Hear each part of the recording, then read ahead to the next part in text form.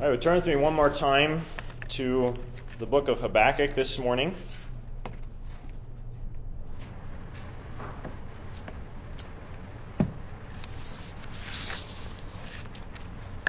Just two side notes as we begin. One is that some of your outlines in your bulletins say 4, 5, 6 instead of 1, 2, 3. That's just a game I have every week. You're to find the mistakes in the bulletin as a prize. The other note is that next week, Pastor Jason Rice, who is formerly the pastor of the Springs RP Church, will be preaching here. I still plan to be here, but it's right around the birth of our baby, so I'm taking a week off around that and some vacation with the family this week, my family as well. So plan to be here, but Jason will be preaching for us next Lord's Day. All right, so this is the last in our brief series here through the book of Habakkuk. And we're going to read again chapter 3. We're taking 2 weeks to go through chapter 3 here. Last week we particularly focused on verses 3 through 15, this vision of the glory of God, the glory and power of God coming. And this morning we're going to focus on Habakkuk's prayer around that, the beginning and the end of this. Okay, but I'm going to read the whole chapter again. So hear God's holy word. A prayer of Habakkuk the prophet, according to Shigionoth. Lord, I have heard the report about you, and I fear. O Lord, revive your work in the midst of the years. In the midst of the years, make it known. In wrath, remember mercy. God comes from Teman, and the Holy One from Mount Paran. His splendor covers the heavens, and the earth is full of his praise. His radiance is like the sunlight, and has rays flashing from his hand, and there is the hiding of his power. Before him goes pestilence, and plague comes after him. He stood and surveyed the earth. He looked and startled the nations. Yes, the perpetual mountains were shattered. The ancient hills collapsed. His ways are everlasting. I saw the tents of Cushan under distress. The tent curtains of the land of Midian were trembling. Did the Lord rage against the rivers, or was your anger against the rivers, or was your wrath against the sea that you rode on your horses, on your chariots of salvation? Your bow was made bare, the rods of chastisement were sworn. You cleaved the earth with rivers. The mountains saw you and quaked. The downpour of water swept by. The deep uttered forth its voice. It lifted high its hands. Sun and moon stood in their places. They went away at the light of your arrows, at the radiance of your gleaming spear.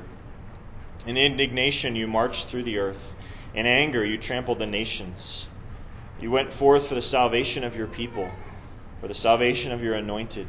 You struck the head of the house of evil to lay him open from thigh to neck. You pierced with his own spears the head of his throngs. They stormed in to scatter us. Their exultation was like those who devour the oppressed in secret. You trampled on the sea with your horses, on the surge of many waters. And then we come to Habakkuk's conclusion, his reflection on this great vision of the glory and power of God, which will mean hard things, even if ultimately salvation. He said, I heard and my inward parts trembled. At the sound my lips quivered, decay entered my bones, and in my place I tremble, because I must wait quietly for the day of distress, for the people to arise who will invade us. Though the fig tree should not blossom, and there be no fruit on the vines, though the yield of the olive should fail, and the fields produce no food, though the flock should be cut off from the fold, and there be no cattle in the stalls, yet I will exult in the Lord. I will rejoice in the God of my salvation. The Lord God is my strength. He has made my feet like hinds' feet, and makes me walk on my high places. We'll end our reading there. Some of you may know one of the odd things about me, and your list may be longer than mine there, but is that I really don't like chocolate. There are a few of us in the world, and I've been known to eat the chocolate off of the outside of candy bars or Reese's Cups or something like that to sort of get through the bad part for me, so I can enjoy the rest. Some desserts don't allow that kind of separation, like mint chocolate chip ice cream. I really like the mint ice cream, not so much the bits of dark chocolate, but there's really at least no dignified way to separate the two. So if I'm going to have it, I just have to take them both together. Well, consider a way in which life is parallel to this. There are many bitter things in the world, in life. We would like to separate those from the happy, comfortable times, like eating the chocolate off the outside of the Snickers. We close our eyes and wince our way through painful things and try to get to the easier, happier things. But the reality is that life is more like my experience of mint chocolate chip ice cream, right? It's simply a constant mix of comfort and joy and bitterness and pain and burdens. And we may try to distract ourselves out of that reality in times that are more stable and more comfortable. But if we're thinking deeply, relating deeply to others and to our world and to our communities, we realize it's necessarily a mix of griefs and joys in this life. And this is the world, this is the reality that the Bible presents us with, at least until that last great day. Right? This is the reality that Habakkuk puts before us and teaches us how to live in this song that he gives us at the end of this struggle that this book is with painful reality. Ultimately, I hope we'll see this morning, the Lord Jesus teaches us how to hold these two things together, grief and yet trust and joy until he returns. So that's the nature of faith.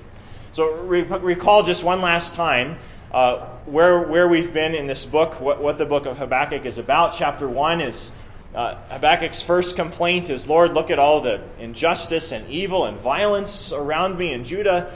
I cry out, you seem to do nothing.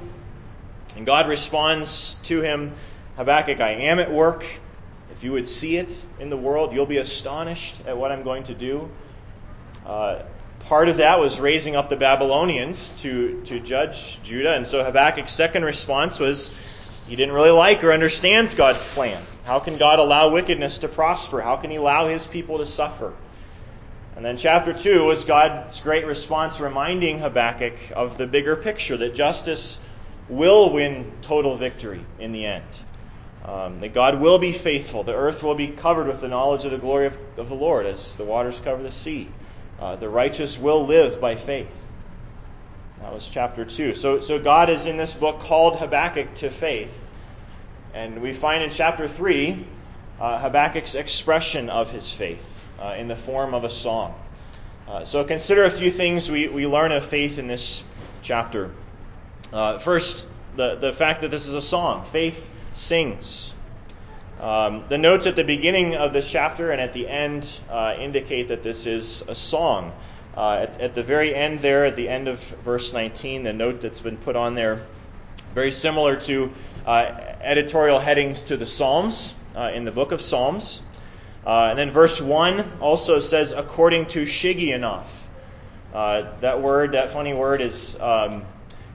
it's transliterated, not translated, because nobody knows what it means. It's only one other place in the Old Testament, Psalm 7, at the heading of Psalm 7. So we find it at two songs. And so the assumption is it has something to do with singing, and there are various guesses. Psalm 7 is also not just a happy, clappy praise song. It's very heavy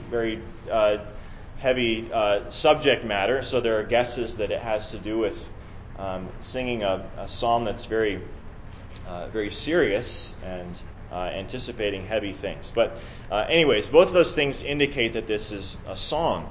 This song is best known for the last two verses, verses 18 and 19. Exulting in the Lord, rejoicing in God. But the song includes the previous two verses. Look at verse 16. So Habakkuk reflects on what God has told him is ahead. I heard and my inward parts trembled. At the sound my lips quivered. Decay enters my bones. And in my place I tremble. We noted last week, our theme last week was that Habakkuk gained what the Bible calls the fear of the Lord. That knowledge and relationship with God of respect and trust in God alone. And yet the whole song, and the whole song makes clear that Habakkuk does trust the Lord now. He believes. He trusts the Lord's promises. And yet he still humbly admits here in verse 16 that he's grieved, he's troubled at what's coming. Verse 16 goes on, he's trembling because I must wait quietly for the day of distress, for the people to arise who will invade us. Babylon is coming. God is going to allow very hard things to admonish his people. And as anticipated in verse 17, in these terms, Habakkuk says, though the fig tree should not blossom, and there be no fruit on the vines, though the yield of the olive should fail, and the fields produce no food, though the flock should be cut off from the fold, and there be no cattle in the stalls. Maybe those don't sound like huge deals to us, but in a subsistence agricultural community, this is life. These things go away, these things fail. Babylon comes in and cuts down all your olive trees and kills your cattle or takes them away. That's your life. So livelihoods will be at stake.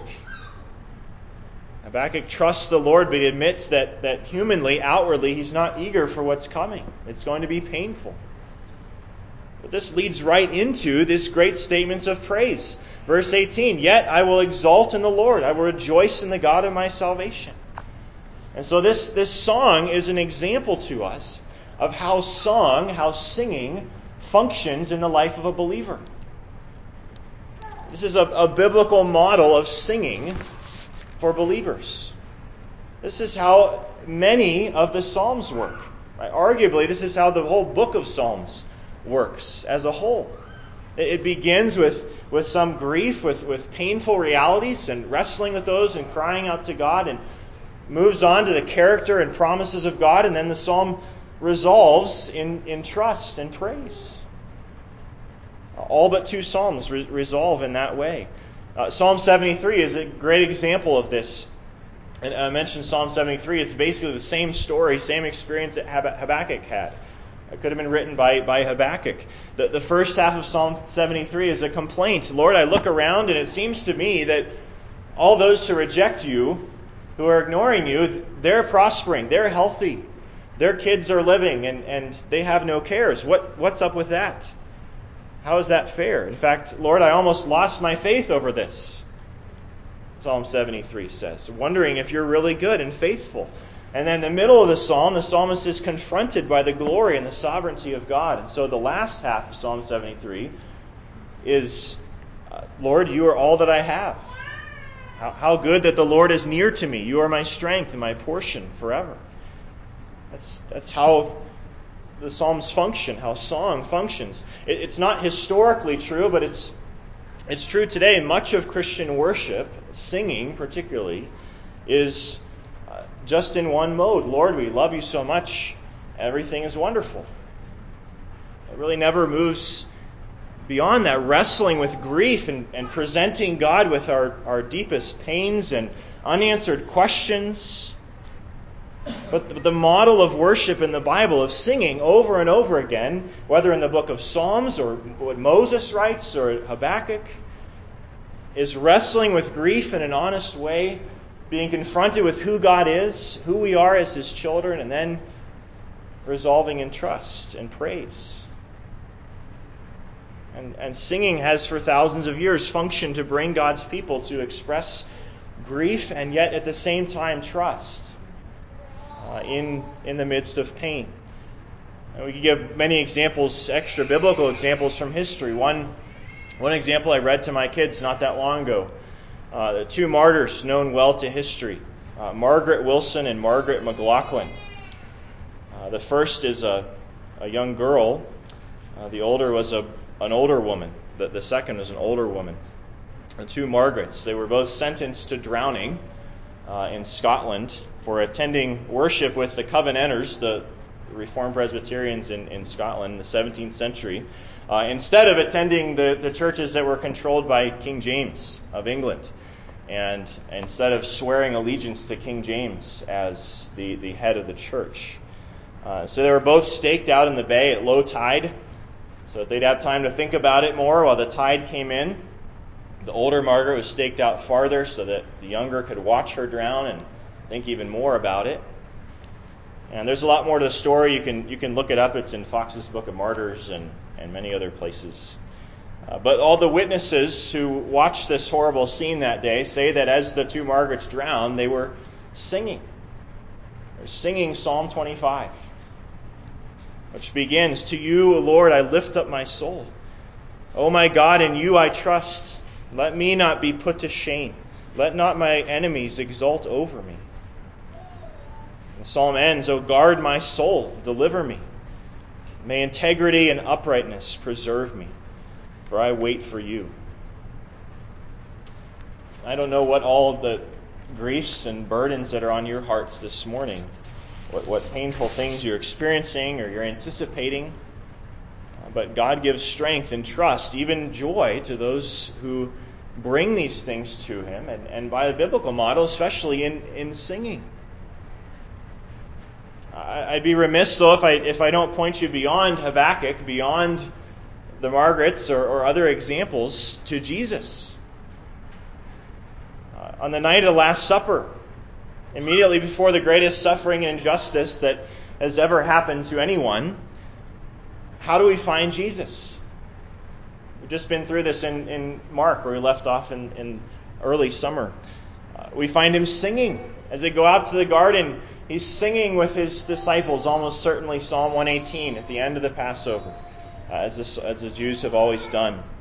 Singing this song of praise, we find this great prayer of Jesus, "Father, your will be done." But we also find incredible grief, intense grief on that cool evening. Jesus is sweating profusely, right, pleading with the Father that there be some other way, honestly and with trembling, anticipating his horrible suffering the next day. And so Jesus Himself identifies with you in expressing and experiencing life as a mix of grief and of trust and of joys. And He sings. He went on to die on the cross to give you a future of perfect peace after this life of grief. A second aspect of faith that Habakkuk expresses here is faith centers on God. Number 2 on your outline. In part, this is to reiterate the main point of last week's sermon, that Habakkuk is now, in chapter 3, taken his eyes off of himself, and he's focused on his glorious and powerful God. He doesn't conclude that he understands God's plan and loves the plan. As one writer says, though, he has reoriented his thinking, and at the center and pinnacle of all his thought now stands the living God. And I want to see how that's reflected as this song begins. He makes 3 requests as he begins the psalm here in verse 2. The first is this: "Lord, revive your work in the midst of the years." Revive your work. That is, he's not praying for himself anymore. Not that there's anything wrong with doing that. We can and ought to do that. But now he's praying essentially for God's kingdom. And there are lessons there for our prayers. We should and ought to and can bring our own burdens and pains and requests to God. But ultimately, the focus and conclusion of our prayers must be that our concerns fade into the background and God and His work are central. Habakkuk prays for God's work, as painful as it's going to be, to go ahead, to prosper. He knows that ultimately it'll be salvation for him and for God's people. So, Lord, get on with your work. Do what you are doing. And ultimately your people will be blessed and built up. Often the building up of our faith comes through pain and discipline and suffering. That's true of the church. The church is built up often through discipline and suffering. The ultimate goal of history comes through suffering and judgment, repentance, and so on. Again, I want to challenge you this week. What is your life building? Beyond your prayers, what are you working toward? Can you legitimately confess that it's the kingdom of God and not ultimately your kingdom, your family, your business, your reputation, your comfort? Chapter 2, verses 12 to 14 had assured us that every other project, every other goal is toiling for fire in the language of chapter 2. Right, we'll go up in smoke if it's not serving the King of Kings. Habakkuk's second request, his second God-centered request here in verse 2, is in the midst of the years, make it known. And the sense of it being made known there is understood. That there be understanding. And the pronouns are actually ambiguous here. It could, one translation has, at least one has, make him understand. The him would be Habakkuk. However it's translated, it's a plea for understanding. Lord, help me to understand and see what you're doing in the world. I think Habakkuk is praying for what God challenged him with in chapter 1, verse 5. Habakkuk, look among the nations. Be astonished. I am doing something in your days. Habakkuk's praying, Lord, help me to understand. Help me to be astonished. Help me to believe that your work. Give understanding as your work goes forward. And then his third request is in wrath, remember mercy. He humbly acknowledges in this song there are hard times ahead, that they are necessary by God's hidden and good plan, and he pleads for mercy, for God to care for his people in the midst of hard times. He acknowledges that blessing will only come by the grace of God, by the mercy of God in these hard times. A God-centered prayer. Well, this song also ends in a strikingly God-centered way in praise. Look at the end of the song again. Again, this is in the context of verse 17. Everything in life possibly failing in the coming years. But he says, yet I will exult in the Lord. I will rejoice in the God of my salvation. How can Habakkuk come to that conclusion, given what he's anticipating? How can he praise? How can he rejoice in light of all the suffering he's in and what he's anticipating? Well, he exults, he rejoices in the Lord himself, in God himself. The Lord is my strength, as verse 19 begins. I think this is basically the end of this song is really the Old Testament version of what Paul says in Philippians 4. Right? I can do all things through Christ who strengthens me. Right? He's learned that's the secret to living with abundance and in comfortable times, or being shipwrecked or flogged or imprisoned. In terms of Paul's experience, he said that the secret is Christ himself. Right? Knowing him and what he has in him. So this is Habakkuk saying essentially the same thing. And understand, this is not Habakkuk's resolve to be brave. I'm going to be courageous. This is not a resolve to be happy with what he has. Or just to say, well, I've had a good long life to this point, I guess. Often Christian contentment is presented that way. Be happy with what you have. That is not biblical contentment. Habakkuk here is expressing a resolve to rejoice directly and fully in the God that he has, whatever his circumstances. The God who is coming as he's reacting to this vision. The God who loves him, the God who's sending his Messiah, verse 13, to die for him, to rule forever, protecting peace and joy for him. I think I may have shared from this book before, a book called A Distant Grief by Kifo Sempangi. Kifo Sempangi was a pastor, Ugandan pastor in Uganda in the 1970s during the reign of terror of Idi Amin, a brutal dictator. He essentially committed genocide against his political opponents, against Christians, against wealthy people that he was threatened by, certain tribes. But Kifo Sempangi had a large church there in Uganda. And soldiers for 8 years entered thousands of homes in Uganda of Idi Amin's enemies, and sometimes killed the whole family, sometimes made the family watch while the father was killed, and then took all their stuff and left. And you wonder how there could be any gratitude or joy or peace in that time, in those circumstances. And the pastor describes how one day a few soldiers came undercover to their worship service, their large worship service they have outside each Sunday. They were just there undercover, kind of spying on people, on the Christians.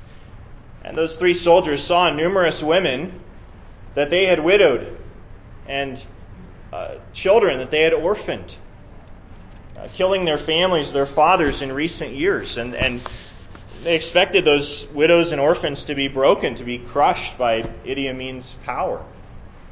And rather, what shocked them was to see them singing and clapping and rejoicing.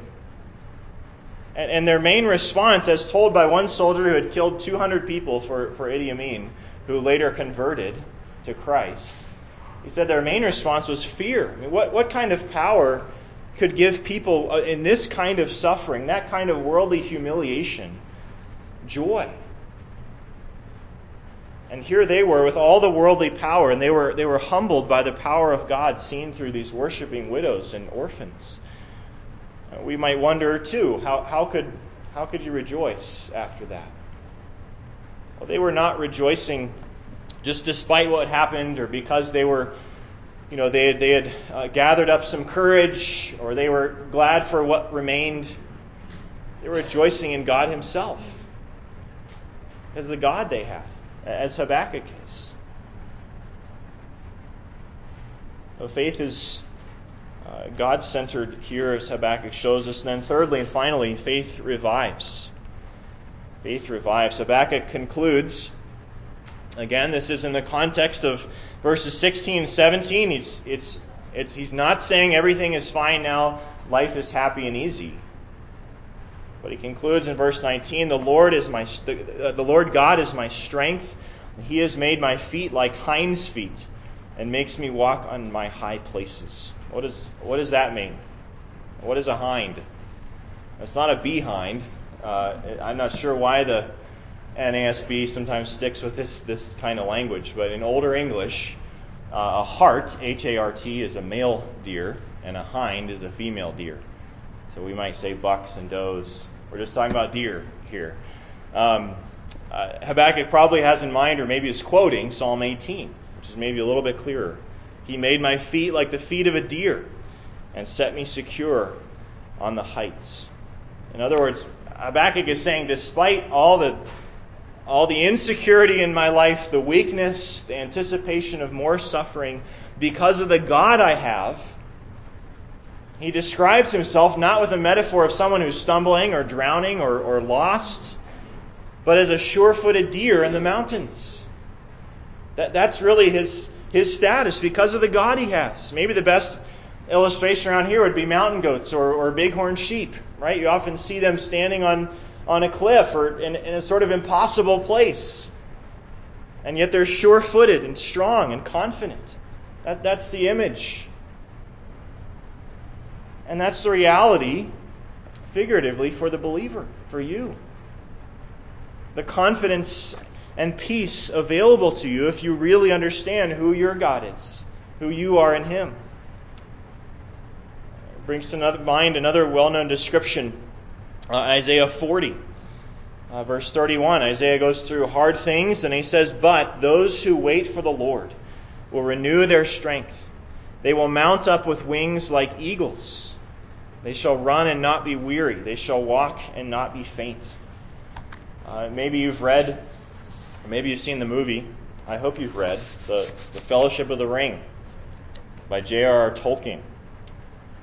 In that story, Gandalf, the good wizard, is beaten up by Saruman, the bad wizard, and he's put on top of a high tower, awaiting his death. Presumably, all seems lost. But then the great eagle Gwaihir shows up and carries him to safety. And I imagine Tolkien, who's a Christian and filled his writings with Christian imagery, perhaps had in mind this eagle. Or Exodus 19, I bore you on eagle's wings and brought you to myself. That's a similar point. Eagles, mountain goats are strong, and at least before rifles. They're sort of untouchable, right? Confident. Again, this is not Habakkuk's proclamation that all is well. He got the job, he married the princess, he beat the bad guys. No, hard times are ahead. Habakkuk is going to die. This is his realization, his proclamation of what God affirmed in chapter 2, that the righteous live. The righteous really live.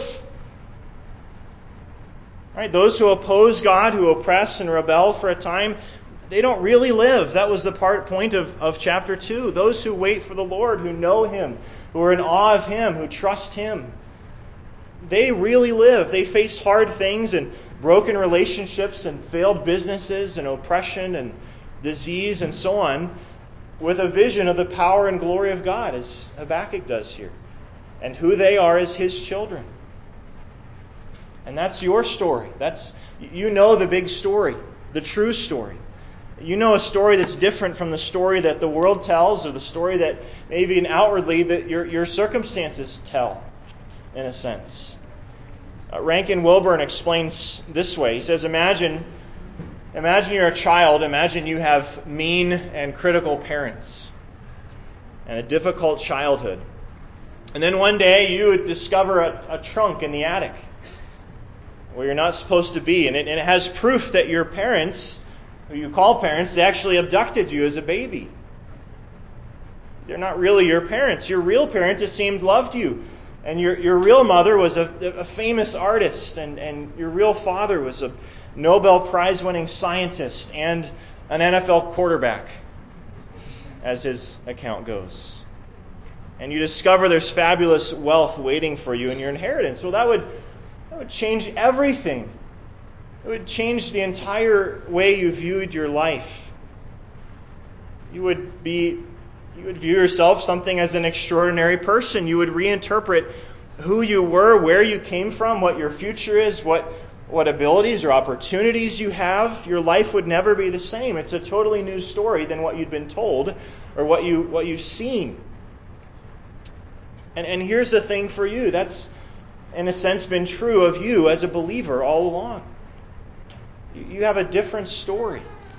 But don't miss the point that the key to this, the key is not that Habakkuk's story and your story is that you know something about God. You know who He is. You know what He's done for you. It's not what you know about what you're going to do for Him. No, the point is that you are united to this God. You united to this God. And this is the great truth, the great mystery that's opened up and clear in the New Testament. That you are united to Jesus, to God in the person of Jesus. You don't just know about Him. He hasn't just done something for you. You're united to Him. He died for you, so you died in Him. You're raised in Him. You're loved in Him. You share in His inheritance. What's His is yours. Paul maybe puts this best in terms of, at least it's my favorite, in Galatians 2:20. I have been crucified with Christ. It's no longer I who live, but Christ who lives in me. And the life I now live in the flesh, I live by faith in the Son of God, who loved me and gave Himself for me. It means in part that you share in Christ's suffering, in His need for faith, His need for patience as He lived this life. But also it means that His death to sin, His death to death is yours. That His resurrection and His victory are yours now. His future of peace and joy are yours. His identity as a loved child of God forever and unconditionally is your identity now. And so in terms of your ultimate future, your place in the kingdom of God, whatever you struggle with and suffer or anticipate in this life, you're like a deer in the mountains or an eagle, untouchable, strong in Christ. Let's pray together. Our Father in heaven, we thank You for the time that we've had to, again, examine this book of Habakkuk. We thank You for the honest wrestling that it is and depicts for us with hard questions about suffering and evil and injustice, and putting that together with Your sovereignty and goodness and covenant love. We thank you for this great example of the faith that you brought Habakkuk to, and the faith that anticipates the faith of the Lord Jesus, even in the midst of greater grief. We pray that you would help us in the week and years to come to hold together grief and yet trust, and faith and joy even in you. Lord, give us reflection on these things even today. We pray this in Christ's name. Amen.